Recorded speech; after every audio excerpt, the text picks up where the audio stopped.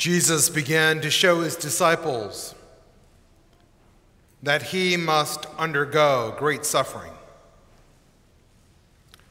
From our psalm, I have trusted in the Lord and have not faltered. I speak to you in the name of the Father, the Son, and the Holy Spirit. Amen. What happens when your mind becomes your enemy? What happens when your mind becomes your enemy? In a beautiful essay, Sarah Clarkson describes her battle with mental illness, a psyche that she cannot control. Her imaginative and creative mind, which created so much beauty in her childhood, began to bombard her with uninterrupted images of explicit violence, perversion, and disaster. In her very words, what I saw was so real, evoking such a physical reaction of panic and such a perverse sense of shame that I became almost unable to cope with normal life. I barely slept.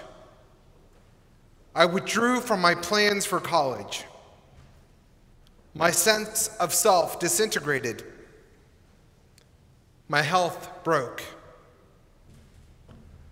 My mind, which was the most intimate of companions, had now become my enemy, and she was a formidable one.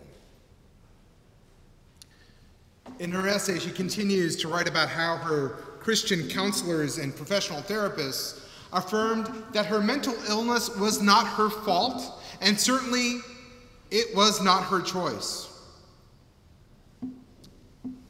She also suggested that her fractured, rebellious mind was her enemy, and in the parlance of professionals, something that needed to be beaten into submission.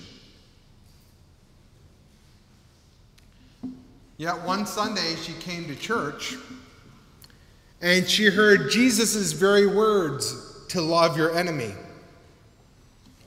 And so she began to question, what does it mean to love your enemy, even if your enemy is your mind? She writes, loving my sick mind was unimaginable to me because the enemy language that I learned to describe my mind fit quite closely with the language of spiritual combat I often heard in church settings. I always heard that suffering was a foe. It was something to overcome, to be defeated.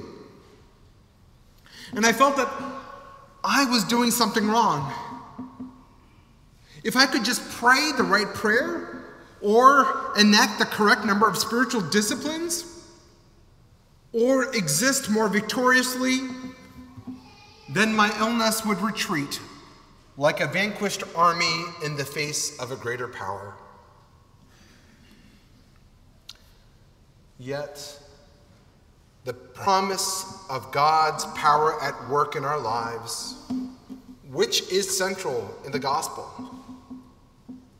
which sometimes we have skewed to think that it's about opponents being smashed, illness mysteriously zapped, prosperous lives, and converting millions of people to our point of view, is not something that Sarah experienced,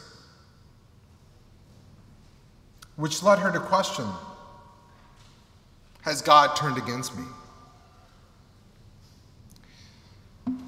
Like Sarah, I think many of us struggle to conceive of God's power as anything other than brute force. Take, for example, Jeremiah in our first reading for today. Some scholars call this the painful prayer of the prophet.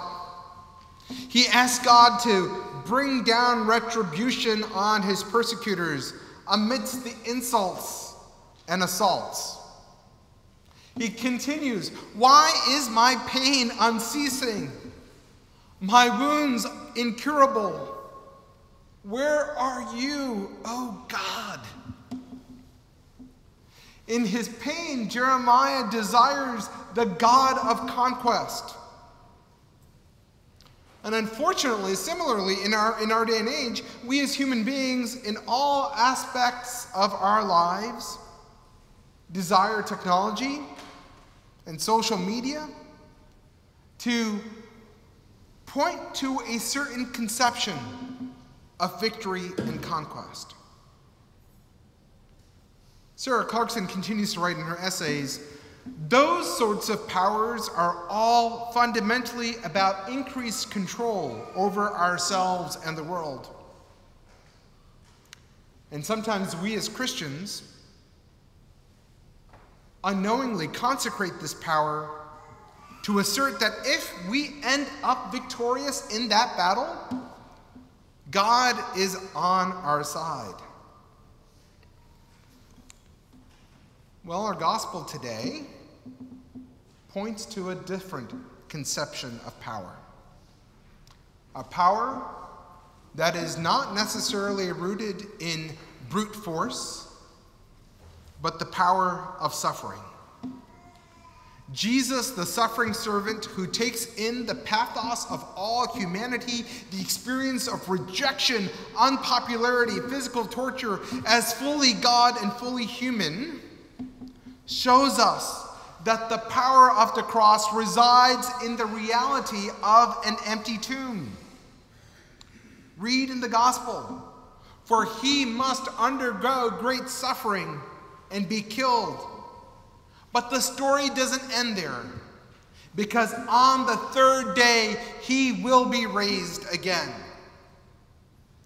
Christianity's understanding of suffering teaches that it's not the escape from suffering,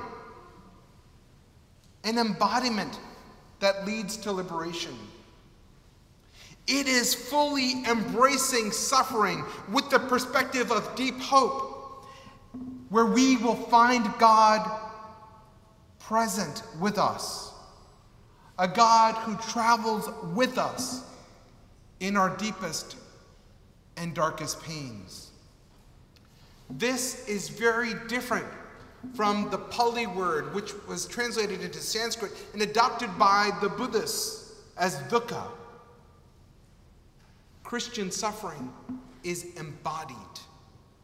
It is with us, but it doesn't end there.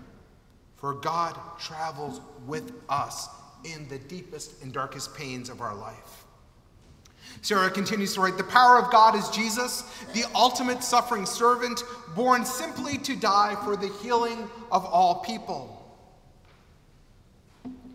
In an essay recently that I read, I was reading an essay by Hans von Balthasar, and he wrote something that is poignant and that has stuck with me. He wrote that we discover that God's absolute power is identical with absolute self-giving. And absolute self-giving always lends itself to a form of suffering. For Christ comes not to destroy his enemies, remember, but to forgive them. Not to obliterate broken minds and hearts, but to bear and to heal them. Beloved, to be followers of Jesus the Christ means to accept the reality of suffering, for suffering is part and parcel of the human condition. The pathos of God is to experience this suffering. God is not distant solely. God does not turn away from our suffering. It is to be encountered and not escape from. For suffering leads to empathy, the very denial of ourself, the very denial of our ego state, to counteract the narcissism that the world puts in front of us.